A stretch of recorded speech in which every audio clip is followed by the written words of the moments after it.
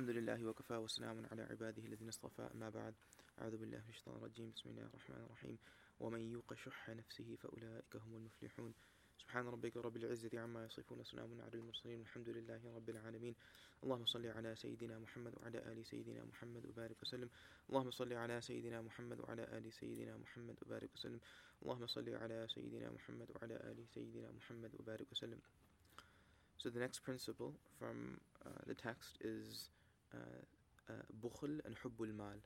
Al-bukhl and hubbul mal, which translates roughly as stinginess and the love for wealth. So this is now the fourth section that we're covering. So Imam Ghazali begins, as he does with the other sections, or typically he'll introduce an ayah of the Qur'an or two ayahs of the Qur'an, and this of course is the habit of the scholars, because for two reasons. Number one, there's no greater source of knowledge and wisdom than the Qur'an. So we demonstrate that, or it is demonstrated by introducing any talk, any book, any text, anything with the words of Allah subhanahu wa ta'ala. The second benefit is that it adds barakah to whatever is going to come afterwards. So for those two reasons, and there's others. So he says, know that stinginess is among the great destructive traits.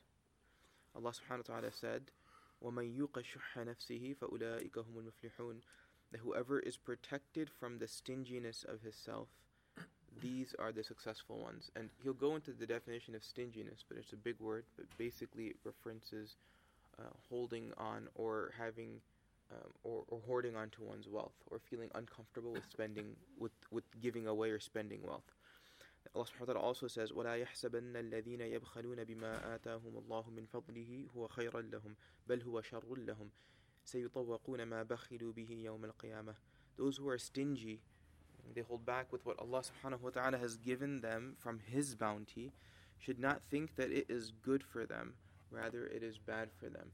So the first thing we learn is that بِمَا آتَاهُمُ اللَّهُ مِنْ فَضْلِهِ, that whatever we get in this world in terms of our sustenance, or in terms of our provisions, these are given to us by Allah. And then Allah Ta'ala says that know that if you hold on to it, it's not good for you. It's not good for you. Rather, it is bad for you. This is how Allah Ta'ala is emphasizing it. It would have been sufficient for Allah Ta'ala to say it's not good for you, and then we would accept it. I mean, this is Allah's word. But when Allah subhanahu wa ta'ala, then not only that, but He takes it to the opposite extreme and He explains that no, not only is it not good for you, but this is actually harmful for you, then it emphasizes the reality behind this. سَيُطَوَّقُونَ مَا بَخِلُوا بِهِ يَوْمَ الْقِيَامَةِ, on the day of judgment, on the day of resurrection, they will be closed in with what they were stingy with. We know that in the day of judgment we need space. In the grave we need space. But Allah Ta'ala says that we will be closed in with whatever we were stingy with, and that would be very uncomfortable.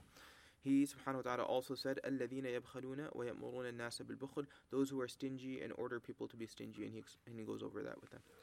So the Prophet sallallahu alaihi wasallam said, and now he goes over the hadith of the Prophet sallallahu alaihi wasallam.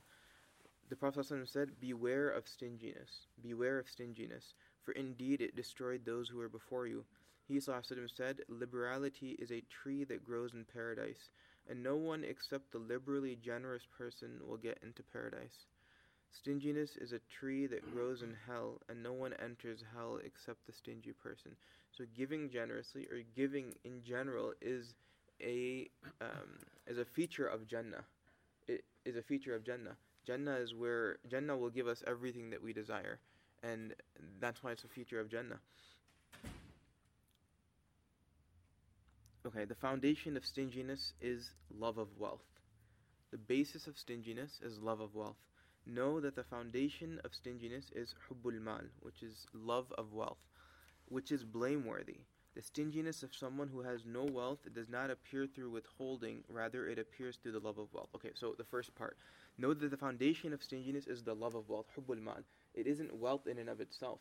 And having wealth or possessing wealth in and of itself is not problematic. It is having love for that wealth, having a sense of attachment to that wealth. That's what's problematic. The stinginess of someone who has no wealth does not appear through withholding. Rather, it appears through the love of wealth.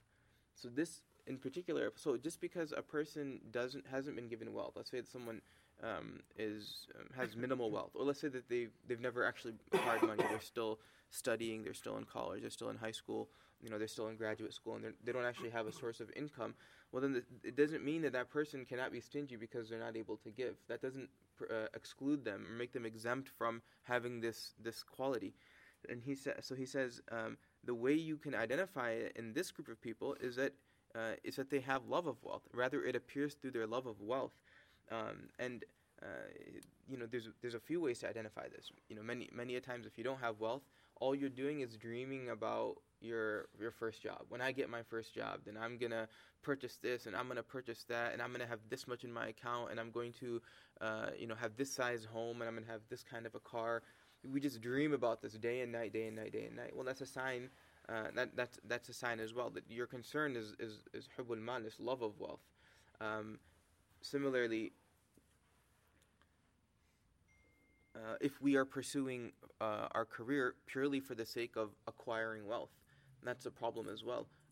Because again, the purpose is not to acquire wealth; it's to recognize that I need to do this because I need a source of income to provide in a way that Allah subhanahu wa ta'ala will be pleased with me, not so that I can hoard onto money and live in the luxuries of this world. So if my dream is constantly about that, or my desire is constantly about that, and that's what's actually driving me in my school and in my path toward my career, then that's problematic as well. And the third way by which people that don't have wealth seek to or are stingy or demonstrate hubbul mal is their obsession with people that have wealth. Sometimes we follow the lives and the lives of people that have been given wealth. There's television shows dedicated to taking a walkthrough of some celebrity's home, and people are infatuated with this. I don't even know if it was, I think Cribs was one of them. I don't know if it's still around. But basically, you spend 45 minutes or a half an hour, and you're literally just looking at someone else's dunya. That's what you're doing. And then you do it, and you watch the next celebrity, the next celebrity, the next celebrity. You're obsessed with it, and you wish that you could have that as well. And that's a sign as well that there's hubbul mal. I mean, we don't need to look at someone else's wealth and dream and wish and desire that we have that as well, or look at someone else's car and dream and wish and desire that we have their 8 cars for their 10-car garage. So that's how you can identify it. So we're not, someone who doesn't have an income is not exempt from having this trait. Okay, and perhaps a man is generous yet loves wealth. Hence, he gives liberally so that he is remembered for generosity. This is also blameworthy. So just because a person is not stingy in the sense that they're regularly giving, they're regularly spending on other people, or they're regularly distributing their wealth across the community, if they're doing so because they want to be remembered for their generosity, so that again a plaque can be written with their name on it, and it can be posted somewhere, or they have some fund or endowment in their name, or because they want the rest of the community, or they want the rest of the world to know that they've given. Well, then this still falls under the umbrella. They're not exempt from this. The love of wealth, hubbul mal, distracts from the remembrance of Allah, and it turns the heart's direction to the material world, thus strengthening a person's relationship with it until death, through which he will meet Allah subhanahu wa ta'ala, which will become hard on him.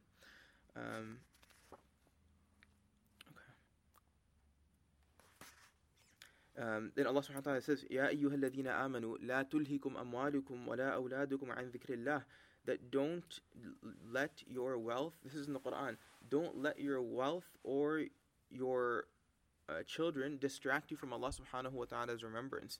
We've been sent into this world for the obedience of Allah and for the remembrance of Allah subhanahu wa ta'ala, and we shouldn't let anything distract us from that. The purpose of Allah subhanahu wa ta'ala giving us wealth is so that we can remember Him through that wealth.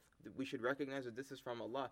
Allah subhanahu wa ta'ala gives us children so that we can recognize that He's the one who creates, and this is a blessing that He's given us, and this is our responsibility. But we don't make these things a distraction that takes us away from Allah subhanahu wa ta'ala. Allah ta'ala also says, إِنَّمَا أَمْوَالُكُمْ وَأَوْلَادُكُمْ فِتْنَةً, that your wealth and your children are a trial for you. In the sense they're a test for you. If you're going to abuse them, or if you're going to mishandle them, or if you're going to misunderstand the nature of where it's come from, well then you fail that test. Okay, so then he talks about the Prophet ﷺ. Prophet ﷺ said do not take a villa, a home, and then love the world because of it.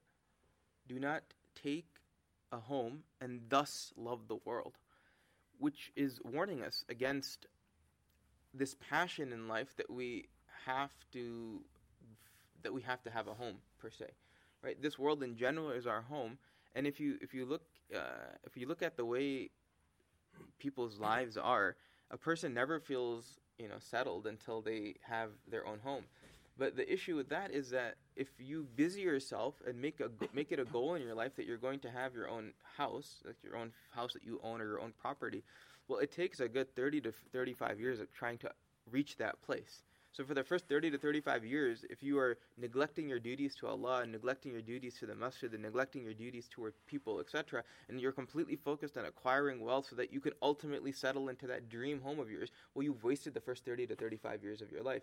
And then what? You spend the next 10 years, renovating it, remodeling it, making it perfect for you. The lawn has to be perfect, the landscape has to be perfect, the basement has to be finished. You spend all this time decorating your home so that you lose another 10 to 15 years.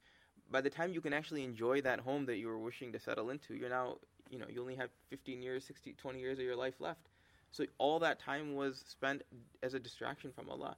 Now, if a person, that doesn't preclude a person from actually, having or owning a home. It just means that a person cannot be that invested in it that it distracts them from the remembrance of Allah subhanahu wa ta'ala. Okay. So he subhanahu wa ta'ala said, when the slave dies, the angels say, what did he put forward? The people say, what did he leave behind? When a person dies, the angels ask, well, what did he actually put forward for his akhirah? From his wealth, what did he actually put forward? How much did he spend in sadaqah? What did he establish? Did he build a masjid? Did he contribute to some cause? And now that's a reoccurring like a sadaqah jariyah for him. But the people are all asking, well, how much did he leave behind? How much inheritance did he have? How many cars? What was his home like? It's the complete opposite, right? I mean, we should try to embody angelic characteristics, because they're really the ones who worship Allah subhanahu wa ta'ala all the time.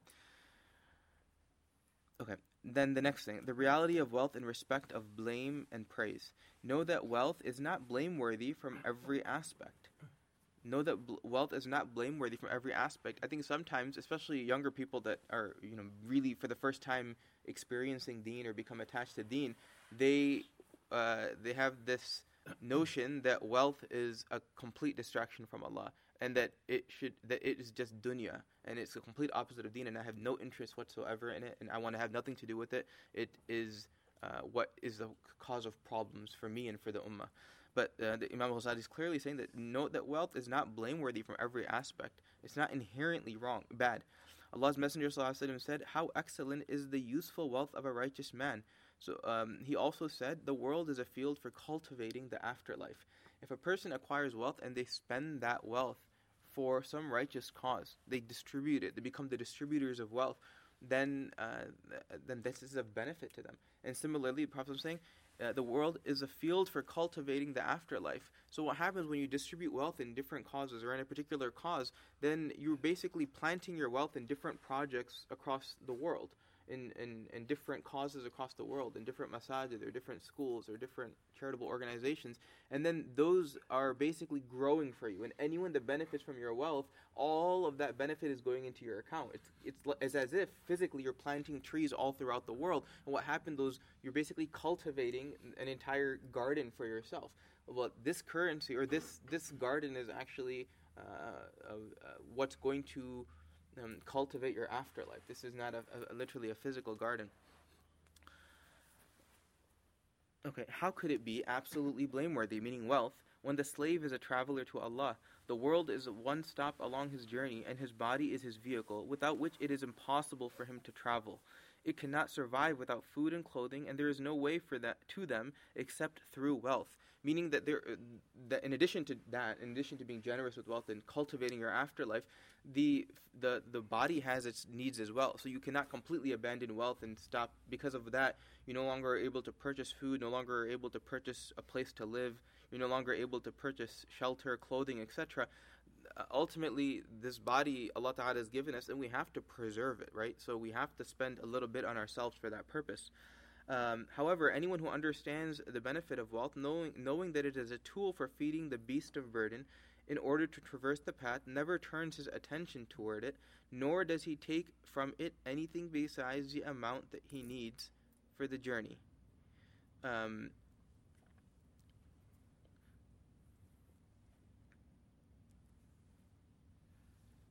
So, this world is a journey, and we use from our wealth what we need from our wealth. Otherwise, if we overuse it, then we're basically adding weight to our own shoulders, and and it'll be very difficult to traverse this world. Maybe not physically, but certainly spiritually. And the example is that if you, I don't think he covers it here. But basically, if you are overburdening yourself with your wealth, then you're going to be weighted down. It's kind of like if you're, and you only need to take with you, or you only need to use what is necessary. So, for instance, if you're driving from, here to Chicago, for instance, you're going to fill up your tank of gas, and then you're going to go. And then when it's reaching empty, you're going to fill it up, and you're going to go. You're never going to, in your trunk, load up, an extra 50 gallons of gas. You take what you need, and then you move on. If you load up your car with double the amount of gas that it needs, you're going to be weighted down. The journey is going to become much more difficult. Okay.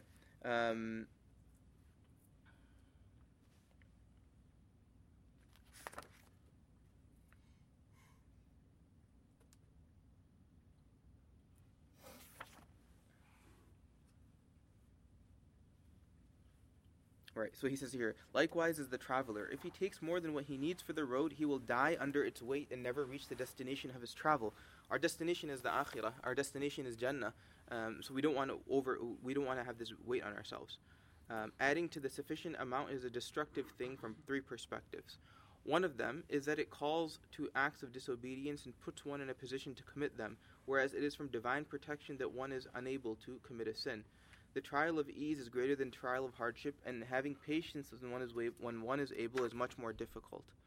The second is that it calls to indulging in permissible things. So having love for wealth, it calls for indulging in permissible things, at the least. Then a person's body grows out of indulgence so that he is incapable of forbearing without it. So when we indulge in the dunya, or in the wealth of this world, then we think that we cannot live without that wealth. And the best example is actually this Ramadan, right? In the way we've basically cut off most of our bodily needs. We think that we need to eat 4 meals a day or 5 meals a day, or we think that we need to eat, breakfast, lunch, and dinner every single day. But look, now we're consuming meals for like a 4 or 5 hour window in the middle of the night, essentially, and the rest of the time we're not eating at all, and we're perfectly able to survive, right? So Allah subhanahu wa ta'ala designs these sorts of periods where He basically forces us and says, listen, you have to stop yourself from indulging in this world. You've been spending 11 months indulging in this world. Try it. See what happens when you remove some of these things, and see what happens. Just go ahead and see what happens. So what happens? Now we're at the end of Ramadan, and no one's having an issue with hunger. And who feels, for the most part, we don't feel hungry. For the most part, we feel very comfortable. We're okay knowing that we have to eat at 9:20. What happens otherwise throughout the rest of the year? We were talking about this yesterday, but 12:20 hits, and we become concerned that we're 20 minutes late for lunch. We panic. We think we're gonna pass out, or we're gonna collapse, or what are we gonna do without our lunch? But for the most part, we're just indulging. That's what we're doing. And so Imam Ghazali is saying that we think that we become incapable of forbearing without it. Similarly, when a person gives wealth in the path of Allah subhanahu wa ta'ala, a person holds on to it, thinking that what am I going to do? What are my children going to do? What's going to happen if I don't have enough if I don't have a bank balance? What if I don't have this? What if I don't have that? What if I don't have a rainy day fund, etc.? Well, then what happens? A person who then gives wealth because they're forced to, for zakat or for sadaqah, they're encouraged to give wealth, they never ever regret it. They will never regret giving their wealth. Okay, the third is that it distracts from the remembrance of Allah, which is the basis of happiness in the afterlife, for it crowds the heart with basically planning for how to increase your wealth. When a person then jumps on this path of acquiring wealth, then they think about they think then the sky is the limit. You think about how much wealth you can acquire. You start counting every you initially start counting every penny, then you start counting every bank that you have, every bank in which you have an account in, and then you think about where you should invest, and then you compare: should I invest in property? Should I invest in the stock market? Should I invest in this local business, etc. Your mind becomes completely overwhelmed with this, so much so that it distracts from the remembrance of Allah subhanahu wa ta'ala. All of this is from amongst those things that blacken the heart, remove its clarity, and distract it from the remembrance. As Allah subhanahu wa ta'ala said, Al-hakumut takathur, the mutual seeking of gain has distracted you. Okay, then Imam Ghazali goes into the next section. He actually goes into detail about what the sufficient amount of wealth is that we should keep, because it isn't that we could just live off of $5 in our pocket and then never plan for tomorrow or the day after, etc. He goes over it in detail, but it's the quantities are a little outdated, like dinars and ritl and things like that. So I'm going to bypass this section, but we'll try to cover the principles, inshallah, at the end.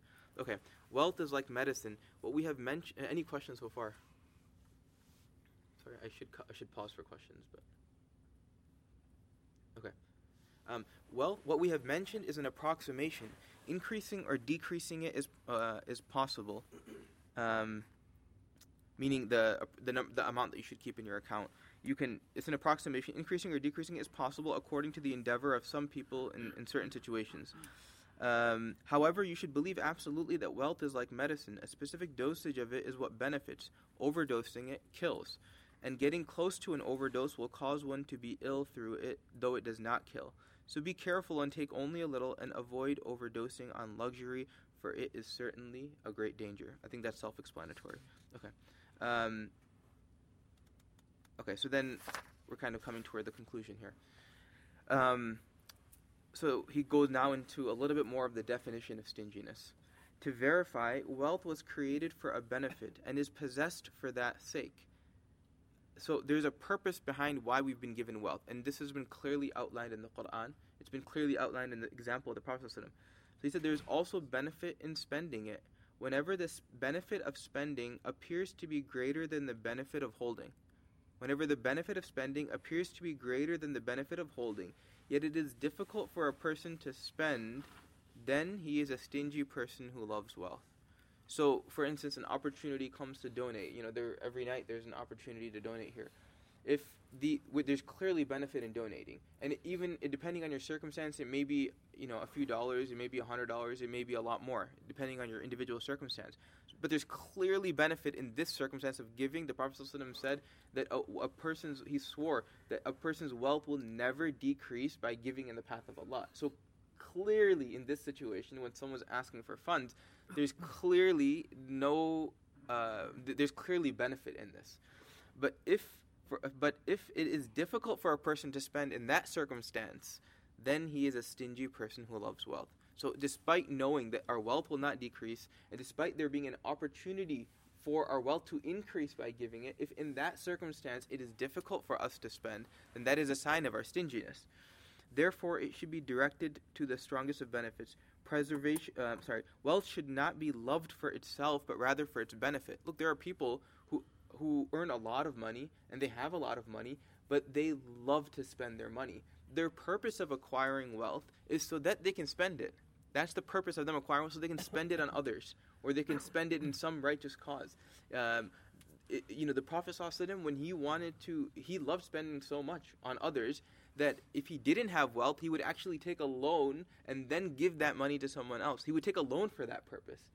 So there are people who work, and they work night and day because they desire to support some righteous cause. There's no problem with that. In fact, that's a good sign. Preservation of public respectability is better and stronger than indulging in much eating, for example. So when you're acquiring wealth because you care about the welfare of society, well, there's nothing wrong with that. If that's your cause and that's your purpose, it's far better than just getting wealth for the sake of indulging in yourself. Okay. And then the last thing, the treatment of stinginess. Perhaps you would like to understand the treatment of stinginess.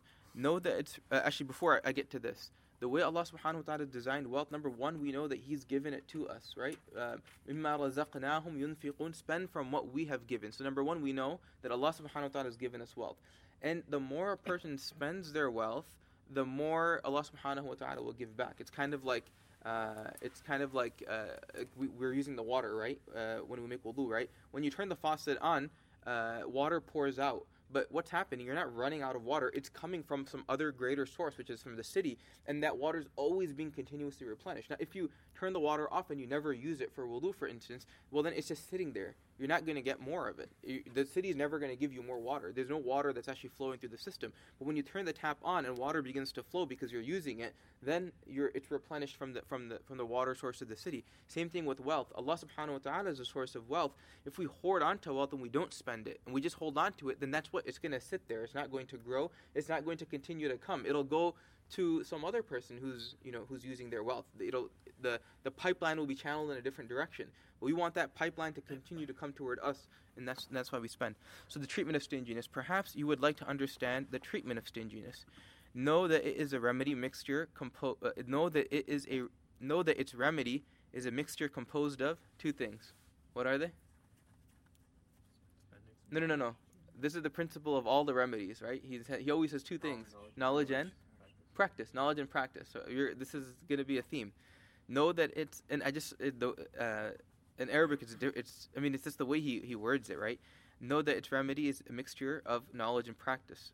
Ilm and amal. As for knowledge, it is that you know the destruction in store for the stingy person in the afterlife. We talked about this in the beginning of the session, how it is a source of destruction for us. It is also for you to know that wealth, assuming that it remains, does not follow you to your grave. You must know that wealth will not follow you to your grave. Whatever wealth you acquire, if you don't spend it in this world, then it's gone. It doesn't matter if you it doesn't matter if you pass away and then someone cashes out your account and they take $2 million of cash and they stick it inside your coffin and put you into the ground. That wealth that's not yours. Not only is it not yours, you can't even use it. You can't even take your hand up and lift it to pick it up and look at it, right? Because you're now in your grave. So you can't take it with you. Whatever you spend, that's it. After that wealth is no longer yours. It could have been a source for you to earn your hereafter. Instead, it's now become now somebody else is going to take it, and then they're now going to use it to benefit themselves. Wealth is only for Allah. So we're still in the knowledge part. Wealth is only for Allah subhanahu wa ta'ala. He enables one to possess it in order to use it for important matters. It is also for you to know that being spoken well of and receiving a reward in the afterlife is more delightful than withholding wealth for the sake of indulging in desires. So this is sort of a summary principle. We've gone over this. Merely fulfilling desires is the nature of dumb beasts, while the former is the nature of rational people. Animalistic desires. This is part and parcel of every human being. And merely fulfilling those desires by spending only on ourselves and hoarding onto our wealth and always checking our bank balance and opening the app on our phone and seeing how much money do we have today and how much money do we have, every single day we check it, we look at it, we appreciate it, we feel comfortable with it, it gives us a sense of elevation. All we're doing is we're feeding our nafs. Whereas people that are rational, who recognize the value of wealth and where it comes from and where it should be spent, they spend. As for practice, it is that a person forces himself to spend and does not cease to do so until it becomes a habit for him. Okay, as for practice, it is that a person forces himself to spend and does not cease to do so until it becomes a habit for him. So sometimes it's difficult to spend, especially maybe when we don't monitor, in terms of numbers, we don't have that much. So just a couple of things that I would highlight, and we'll wrap up inshallah. Sometimes it's tough. That's the first point. So you do seek whichever opportunity you can to spend. For instance, it doesn't have to be necessarily that you're spending towards some charity. It could be towards some other benefit, towards some other purpose, spending on other people. You're with a group of friends and you're at, you go out to eat, or we talked about not going out to eat, but let's say you order in, you take the tab. It might be difficult, but I promise you, Allah subhanahu wa ta'ala will replenish that wealth very quickly. And I've never, anyone who's ever spent on other people, they've never regretted it. They've never regretted it. It's never that, oh man, I just lost $100 and, 3 months later, you don't even remember that you did that act, right? But who remembers it? Kiraman katibin. The angels have written it down. They've showed it to Allah subhanahu wa ta'ala. And on the day of judgment, you will be reminded of it. I will be reminded of it. Oh, you spent that money. I did spend that money. I didn't realize it. I thought, if I spent that much, I should have felt it later, right? I lost $100. I lost, $50. You don't even remember it. You don't even feel it. And this also applies to sadaqah. Whenever you give sadaqah, no one ever regrets it. You never remember. Even if you were to give, let's say, half of your bank balance to some righteous cause, 2 years later or 6 months later, you don't even remember that you gave that wealth. It doesn't even faze you that it happened. The reason you're not bothered by it is because Allah Ta'ala has already replenished it. You've forgotten that you've given it away. Allah Ta'ala has already replenished it. You're just functioning normally as if you never gave anything. What happens? Then on the day of judgment, it shows up, and you're like, "Wow, I did that? SubhanAllah, I didn't know I did that." So sometimes it's tough, but you try to take that step.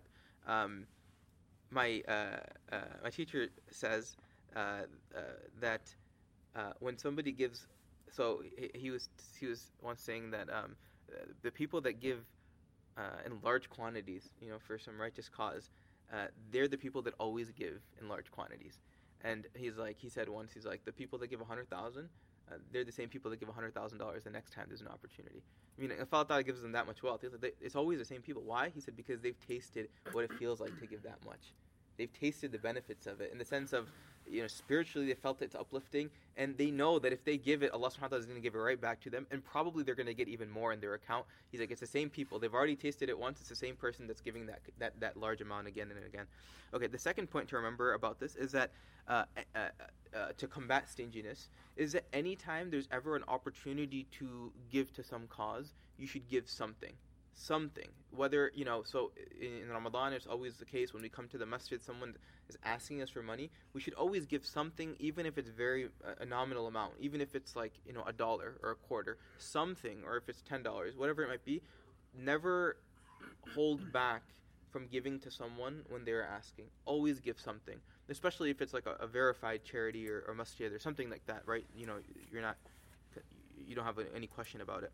And then the third thing that's very, very important that can help us all combat the stinginess issue and also help protect us from calamities and difficulties is that every single day we should give some amount of sadaqah.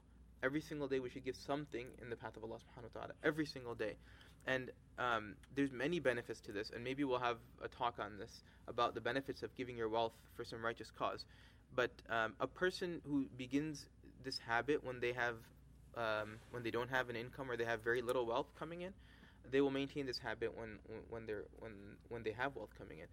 The trick of shaitan is to tell us that, when you have a sustained income, when you have a good source of income, then at that point, then I'm going to give to the masjid, then I'm going to give to the needy, then I'm going to give to the poor, etc., etc. That's a complete deception. If you don't give when you have little, you won't give when you have a lot.